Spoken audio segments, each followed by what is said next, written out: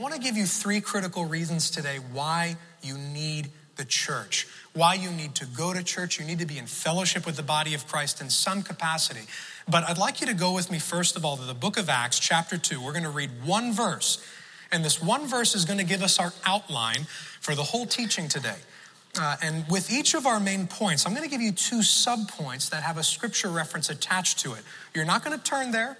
I'm going to read it to you, and you can go look at it later and further your study on this topic. But I really want us to understand that there was something the early church understood that we've got to recover in the way that we do church, whether it's on Sunday mornings, Sunday afternoons, Tuesdays, whatever the case might be. They understood something that we've got to latch onto if we're going to stand in the hour of time that we're facing. So again, why do we need church? Acts chapter 2, we're going to read verse 42. This is right after the disciples have been filled with the Holy Spirit. That power took them out into the streets. Peter preached his first sermon. 2,000 people answered the altar call, and now they've got this infant church. What do they do with her? What do they do with this new bride that Jesus is creating for himself? Well, verse 42 tells us what they did. It says, they devoted themselves to the apostles' teaching and to fellowship, to the breaking of bread, and to prayer. They devoted themselves to the apostles' teaching, to fellowship, to the breaking of bread, and to prayer. These were practices that the early Christians saw the value of. They were devoted to them. And that's a very strong word. It has to do with being diligently occupied with something. You so latch your heart onto it that you are committed to making sure you're engaged in it. These practices of the apostles' teaching, fellowship, breaking bread, prayer. And we have to see the importance of them for our generation because we have to be doing the same stuff. We have to. You know, church going in some ways is really one of the most ridiculous practices that's ever existed in the history of civilization. Let's think about this.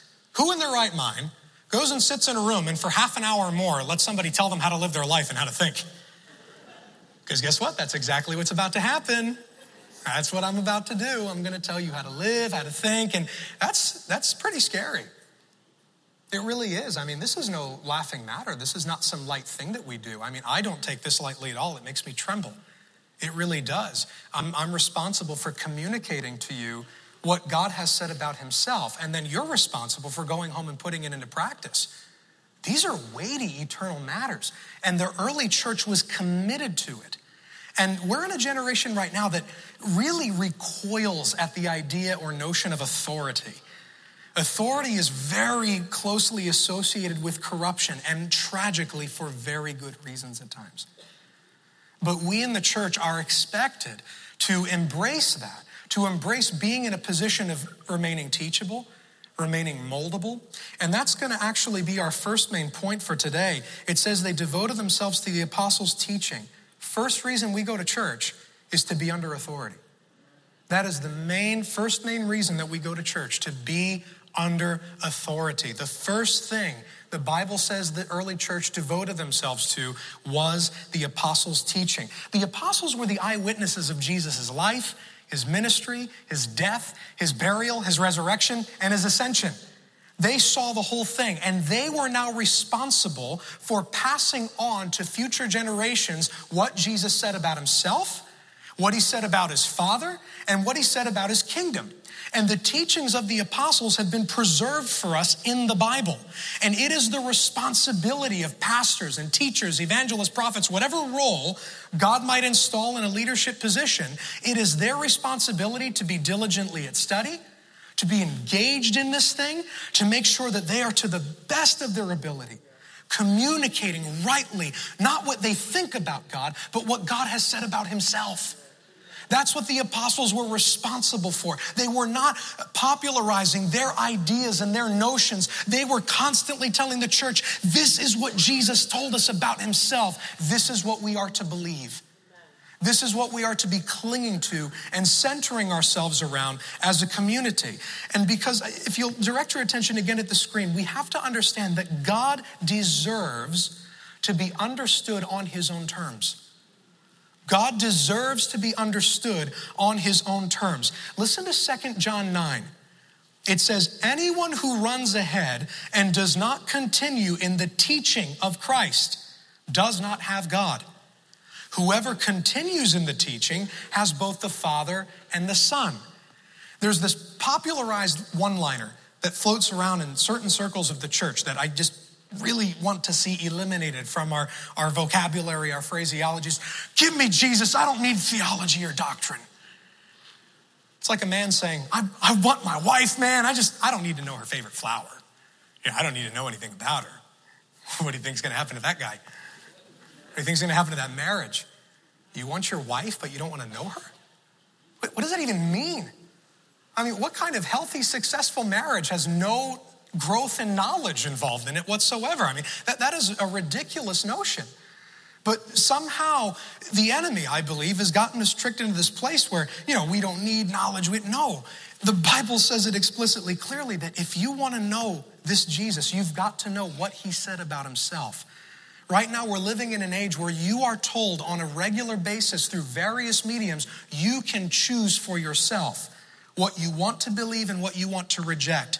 And that comes into the church sometimes. We think we can cherry pick what we want to believe about God, what works for us, what offends us. We can cling to certain things and lay others aside. No, if this book says it, we are duty bound as followers of Jesus Christ to submit to the whole thing.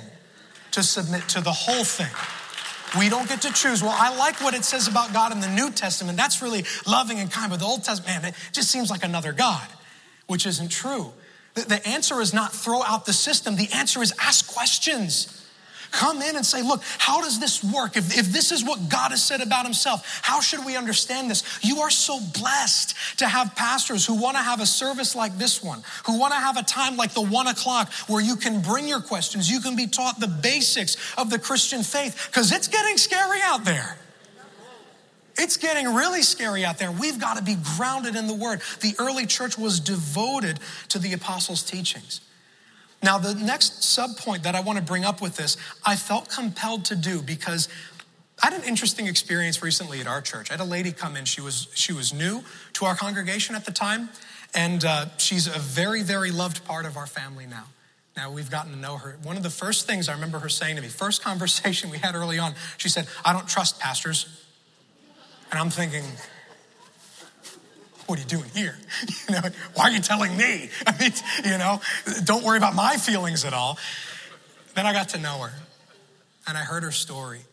And she came from a church that was very, very abusive.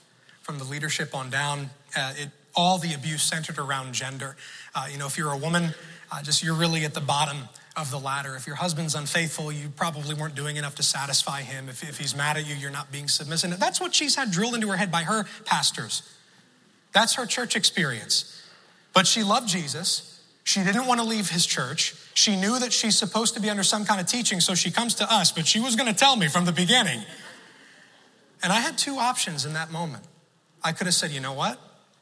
I can let my feelings be hurt. I can get all offended and say, how dare you impose your past experiences on me? Or I could have done what Jesus would do and what he would have me do, and I could have taken on the responsibility of earning her trust. I could have taken on that responsibility. And by God's grace, I and my fellow associate pastor there, we did that. And she knows she's safe. She knows she's loved. And I thank God for that because there's a sacred trust. And if you'll look again at the screen, the trust between pastor and congregation is sacred. It's sacred. Listen to 1 Peter 5, 2-3.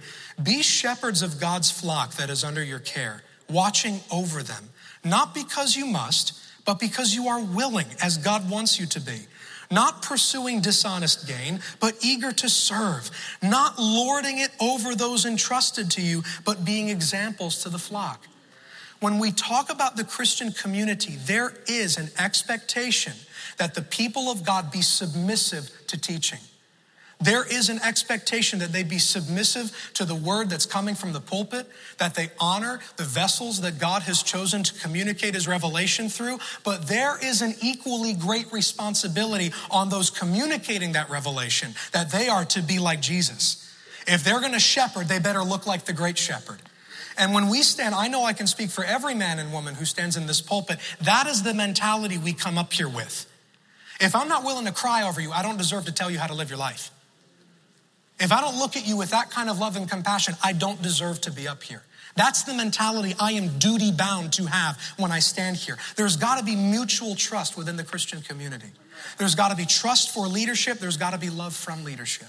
There has to be. And I know for a fact you are well loved in this house. And God helping us, you always will be. You always will be. But this is how the circle runs itself. We go to church to be under authority. We go to church to be under authority. The second reason that we go to church is for friendship. We go to church for friendship. The book of Acts tells us that they devoted themselves not just to the teaching of the apostles, but to fellowship and the breaking of bread. Did you know that there's power in Christian fellowship? Did you know that having a circle of Christian friends, people who are able to challenge you and support you, will actually enable you to live a holy life? That's biblical. Listen to Hebrews chapter 10, verses 24 and 25, and then I want to give you the next few points on this. It says, and let us consider how we may spur one another on toward love and good deeds.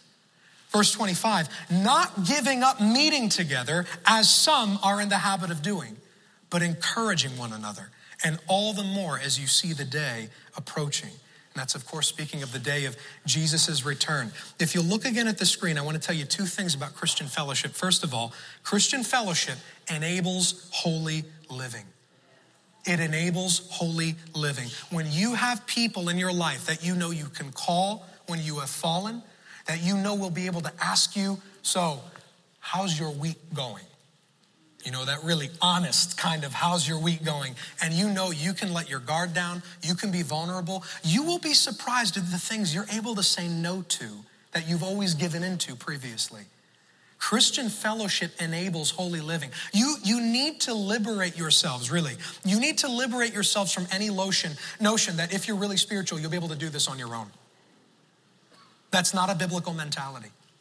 That's not a biblical mentality. You cannot do it on your own. We sometimes get this notion that I've got to be able to be spiritual enough and connected to God enough that I'll be able to say no to temptation without any support. Where are you getting that from? You're not getting it from the scripture. The Bible says if you want to be connected to God, you've got to be connected to his people too. There's no distinction. If you want the strength of God to overcome sin, part of that does entail our private devotion. Part of that does entail our private experience with God and his presence and our growth and in the knowledge of who he is. But it also entails our connection to his body. If you're out there playing lone wolf, you're putting yourself in a very dangerous and vulnerable position. You're not meant to be able to do it on your own. You're meant to do it with other people surrounding you who are worshiping the same God and heading to the same eternal home that you are. We are in this together. Christian fellowship not only enables holy living, but it's simply necessary and encouraging. It's just necessary and encouraging. Again, it says don't give up meeting together. And by the way, Hebrews was written to a group of Christians who are being persecuted. They're suffering. The last thing they want to do is put themselves at risk by gathering all in one place. And the author tells them, no, don't give that up. You need that now more than ever. It's when you're in a place of vulnerability, a place of pain, that you even more need the body of Christ. Christian fellowship is empowering. It's necessary. It's encouraging. The third reason we go to church is for prayer. We go to church for prayer. That's the third thing that's brought out in the book of Acts chapter 2. They were devoted to the teaching of the apostles. They put themselves under authority. They were committed to fellowship and the breaking of bread. They were bonding together, but they also prayed. They also prayed. And thank God, you're in a praying church. And folks, unless there's a super legitimate reason why you can't, you should be here Tuesday night. You should be here. I knew I'd get an amen from over there. You need to be here on Tuesday night. Praying together is absolutely critical to the life of a congregation. Absolutely critical. Praying together provides two things. The first thing it provides is supernatural peace. Listen to Philippians chapter 4, verses 6 and 7. Paul says, do not be anxious about anything, but in every situation, by prayer and petition with thanksgiving, present your requests to God. And the peace of God, which transcends all understanding, will guard your hearts and your minds in Christ Jesus. I want to give you a little pointer about studying your New Testament. Don't think about your individual Christianity before you think about your congregational Christianity. Because the letters in the New Testament, the way that it's written, the way these commands are given, the majority of the time, with very few exceptions, they are written to entire congregations telling them to think corporately. Before you apply it to your individual Christian, because it does apply. When you're at home in your prayer closet, you do this, make your requests known to God in the midst of anxiety, you will feel the peace of God. I'm not disqualifying that. But that's the secondary thing. The primary meaning, the primary intention that Paul has in mind is that when you pray together, when you are in seasons of anxiety, when you are being opposed by your society, when you are feeling attacks from the enemy and you come together and pray, you are going to feel the peace of God come over you. You're going to feel him wash all your fear, all your anxiety away, all of it. And that's the promise. That's the pattern that's presented to us in the scripture. Praying together provides supernatural peace. The second thing praying together does, and this is the big one, praying together makes us a threat to evil. Praying together makes us a threat to evil. Take that thought, amen, praise God. Keep that thought in mind, what I just mentioned about community thinking corporately about the Bible before we think individually. Listen to Ephesians chapter 6, verses 12 and 18. Verse 12 says, "For our struggle is not against flesh and blood, but against the rulers, against the authorities, against the powers of this dark world, and against the spiritual forces of evil in the heavenly realms." Verse 18, this is the last weapon of spiritual warfare that Paul lists. He says, "And pray in the Spirit on all occasions with all kinds of prayers and requests. With this in mind, be alert and always keep on praying for all the Lord's people." When we pray together as the body of Christ, we become dangerous to what the devil is doing outside these walls. If you want to be a dangerous church, if you want to make the devil lose sleep at night, you got to pray. And you've got to pray together. You need to be here on Tuesdays because that's what really makes the enemy quake. And it's so amazing to me that of all the things Luke, as the author of Acts, could have highlighted, of all the practices the early church had that he could have listed and said, this is what they did, he makes sure he ends the list with prayer. They prayed. They prayed together. And that's why they turned the world upside down. That's why they turned the world upside down. And we're living in an age where things need to be turned upside down because that's actually going to be right side up. Everything's being reversed right now. But God's got a light for himself in this city, in many cities across America, all across the world. There's people, just pockets of believers coming together. And if we can pray, if we can be under authority, we're committed to, what does the Bible say about God? I'm not going to be my own authority figure. I'm not going to choose and decide for myself, well, I like this, I don't like that. I'm going to trust my leadership. I'm going to go in expecting I have the right to be loved. I do not have to put up with being abused, but I'm going to go in trustingly. I'm going to go in ready to be taught.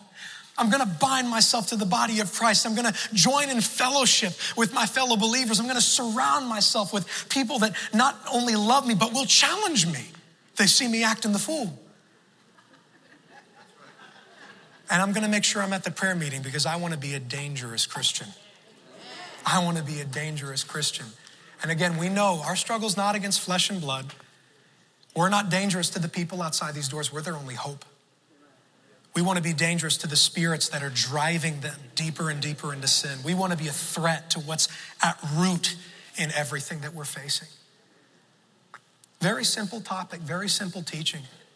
3 important reasons why we need the church. We need to be together. You need to be in this house. And it's not about fulfilling an obligation. You know, I'm a little early in ending, so I'm going to throw something in here. Look, Jesus loves his bride so much. And she's broken in a lot of places. I'm going to acknowledge that. You know, God chooses to use people without perfecting them first. I don't know why, but he does. You know? And that humanness makes its way through the doors pretty much every time they're open. And the problem is sometimes we use that as justification as, I'm not bothering. It's me and Jesus, man, just me and Jesus. Look, the solution is not to throw out the system or divorce yourself from it. Be part of the solution. You go in and you be part of it. You be the example of what is supposed to happen. You be the ideal. If you feel that there's broken areas and, well, things aren't as they should be, well, sure, it's people. We're not in heaven yet. Jesus hasn't come back. We've still got a lot of mess in here that the Holy Spirit is faithfully sorting out day by day. But we're not going to get through it if we just choose to isolate ourselves and use our failures as reasons to wash our hands of each other. That's not Christian love. That's not Christian love. Folks, you're going to meet broken people when you come in this house. You're going to meet people that are going to drive you nuts. At least you don't have to lead them. Look, at the end of the day, we are here to love each other. We're here to walk this road together.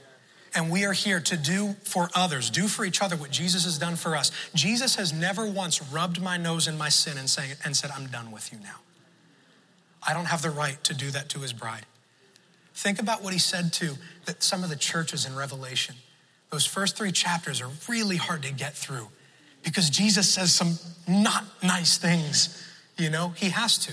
There's only 2 churches in that list of 7 that don't get rebuked. And one in particular, he tells them, you know, I'm ready to, your worship makes me want to vomit. I wish you were like cold, refreshing water or like soothing hot water, but you're like lukewarm water. I taste you and I gag. It's literally what he's saying. But what did he say in that very same passage? As many as I love, I rebuke and I chasten. Listen, if Jesus has not given up on his church yet, you and I don't have the right to. We don't have the right to. And so I'd like to invite all of us to stand. You know, I don't have a super specific altar call. I'd definitely like to invite anyone who, if you've been wounded in the house of God and you want the Lord to give you a healing touch today, your cry is like, Lord, I'm done using my pain as an excuse to push the church away or to push Christians away and not have relationships. And I certainly want to invite you to come down and ask the Lord to heal you. And I believe with all of my heart that he will. But what's really burning in me is, who wants to fight for the bride? Who's done fighting against her? Who's ready to fight for her? Jesus loves her. And if your heart is stirred, then I'd like to invite you to come down, join us at the front. We'll worship as we always do, but then let's come back and pray. Let's rebuke the enemy. Let's pray for unity. Let's pray for revival. Let's believe God to bring mending where his bride has been broken, to get rid of the lukewarmness, to get rid of the compromise, not because we're angry with her, but because we love her. We're part of her. So who wants to fight today? If you've got a fight in your heart, then make your way down. Let's do some war today. Let's make the devil nervous. Let's do that. Let's pray together in Jesus' name. Thank you, Lord. Thank you, Jesus. I just have something on my heart before Pastor Nick comes back and to pray. That this could be a life-changing moment for somebody.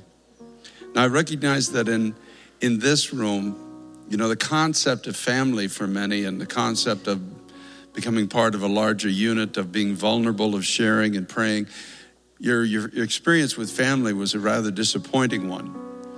And so you don't mind coming to church, and it's even a stretch to come into a place this crowded sometimes. But the concept, the thought of reaching out and becoming vulnerable and loving somebody and trusting that you won't be hurt again, or even if you are, there's a reason for it, a purpose to it that will actually deepen your commitment one to another. Jesus brought us into community. That's why it's called his body. And there's such a beauty in fellowship and in being part of the body of Christ. Now, it doesn't happen overnight. I remember when I first walked into church, this guy walked up to me. I was with Pastor Teresa, and he told me, he says, "I love you, brother." And I just stared at him. And she said to me, "Why don't you tell me you love him back?" I said, "I don't even like the guy. Why am I going to tell him I love him?" But that's where we start from, you know, because people had been a source of pain in my life in the early years, the pre-Christian years.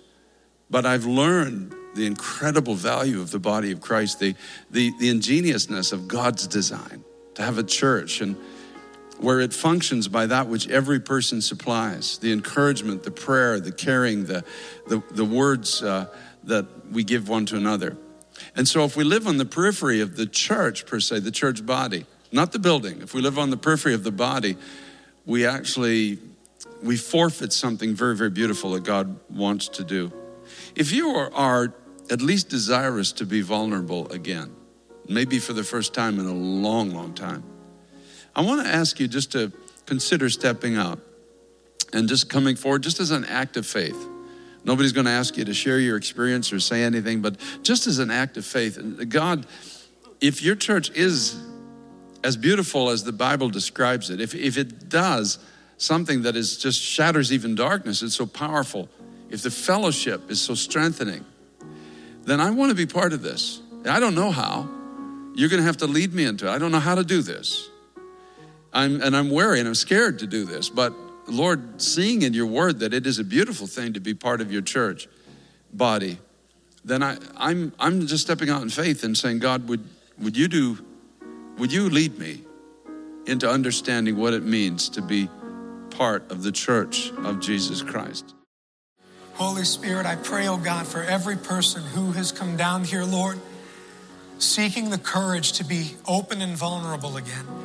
God, those who've been hurt, those who've been wounded, oh God, Lord, whether it's pain that has come from past fellowship with other Christians, fellowship within the church, or those who are simply carrying baggage from the past and they're bringing it in and they want to get past it. God, whatever category they might fit in, maybe both.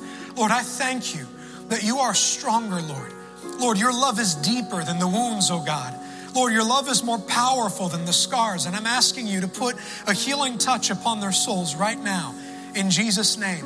God, I pray, Lord, that the reality of your love would break in on their hearts by the Holy Spirit. Lord, that an understanding, Lord, an overwhelming understanding of how much God loves them, Lord, would flood their hearts with courage to say, you know what? I'm going to dare to be open. I'm going to dare to love and be loved. Lord, I thank you, Jesus, that you made yourself the ultimate example. You know what it is to risk loving only to be rejected. You know what that is because you did it, Lord. You know what that is, oh God. And Lord, I thank you that you understand that kind of pain. But Lord, you do beckon to us in the midst of our own, God. And you say, I want to get you past that. I can heal you of that. You're going to isolate yourself from something powerful, something wonderful, something beautiful. And Lord, my brothers and sisters have come down responding to that cry in your heart today. So God, honor their faith now, Lord. Honor their faith and flood their hearts, flood their minds, oh God, with healing virtue. Lord, any ill word that's been spoken over them, that they're afraid of hearing from somebody else's lips, God, I pray that you would wash away the pain of that, God. You would give them victory over it, Lord. God Almighty, any pain of betrayal, Lord Jesus Christ. God, where maybe they were taken advantage of, Lord, where they should have been protected, oh God, they were exposed. Whatever the case might be, Lord, you can heal every wound. And Lord, I thank you, Jesus, that there are people in this room right now, God. There are people down at that altar right now, Lord Jesus, that are committed to being as loving as they can possibly be. Lord, I pray, oh God, that you would so make us like you, that this would really be a safe place for the wounded, God. This would truly be a safe place, oh God, for the most broken among us, oh Lord. Oh God, take everything out of us that would make us despise somebody, Lord, that would make us look down on someone. Lord, help us to leave all of our assumptions about people at the door. Oh God, set us free from every kind of prejudice, every kind of preconceived idea that we might think, well, a person comes from that kind of life, so they must be this way. No, Lord God. Lord, it doesn't matter if they're in this house, they're worthy of love, they're worthy of dignity, they're worthy of care. Oh God, set us free to love like that. Lord, set us free to love like that, oh Jesus. God, we are a part of your bride. And Lord, I pray that you would cause her to live again where she's broken, oh Lord. God, I pray that you would make us a dangerous church in this city, oh God. Lord, I've heard from so many people who have visited this house. I don't know how a big church can feel so friendly. God, let that testimony live on in these walls, oh God. Let that testimony grow brighter, Lord Jesus, that this would be a house, oh God. It says it on the marquee out there. God, let it be the church that love is building. Oh God, the things that people are weeping and screaming over outside and on the news, God, let those things be absent in this house, oh God. Lord, let there be love and unity, oh God, in this place. Lord Jesus Christ, come upon us by the power of your Spirit to have real brotherly love. Real brotherly love, oh Lord God. Whatever it looks like, Lord. God, may our worship always be sweet to you. Lord, may our worship always be sweet to you and pleasing to you, oh God. Lord, may it never be, oh God, may we never need to hear the words that you had to speak to Laodicea. Oh God, let our worship be refreshing to you. Let it be soothing to you, oh God, because when you look on us, you see hearts like yours. When you look on us, you see hearts like yours, oh God. Jesus, help us to be the church that you deserve. God, I pray for those of us that teach, oh God, and preach. God, help us to shepherd like you do. Oh God, make us like you, Lord, in the way that we love, Lord. May we sound like you, oh God. Lord, even if we've got to rebuke and we've got to correct, we want to sound like Jesus. Oh God, we don't ever want to sound like what we should think we ought to sound like, God. We want to sound like you in everything, oh Lord. God, help us to take on the challenge of earning trust, of earning respect, oh God, by the way that we love, by the way that we lead. God, I pray that you would help everyone who calls this their home church, Lord, to operate in a place of submission, oh God, that their hearts would be yielded to godly teaching. Their hearts would be yielded to the word of God, that we would never become idolaters, shaping a Jesus that reflects our appetites, that reflects our preferences. No, Lord, we embrace the full revelation of God. Lord, I pray that you would bind us together in close friendships, oh Lord. God, help us to be courageous and Lord, tell that brother, tell that sister, would you please call me? So we can pray together. Can we have a time every week where we get together and we ask each other how the week is going, where we challenge each other, we build each other up. Oh God, and teach us to pray.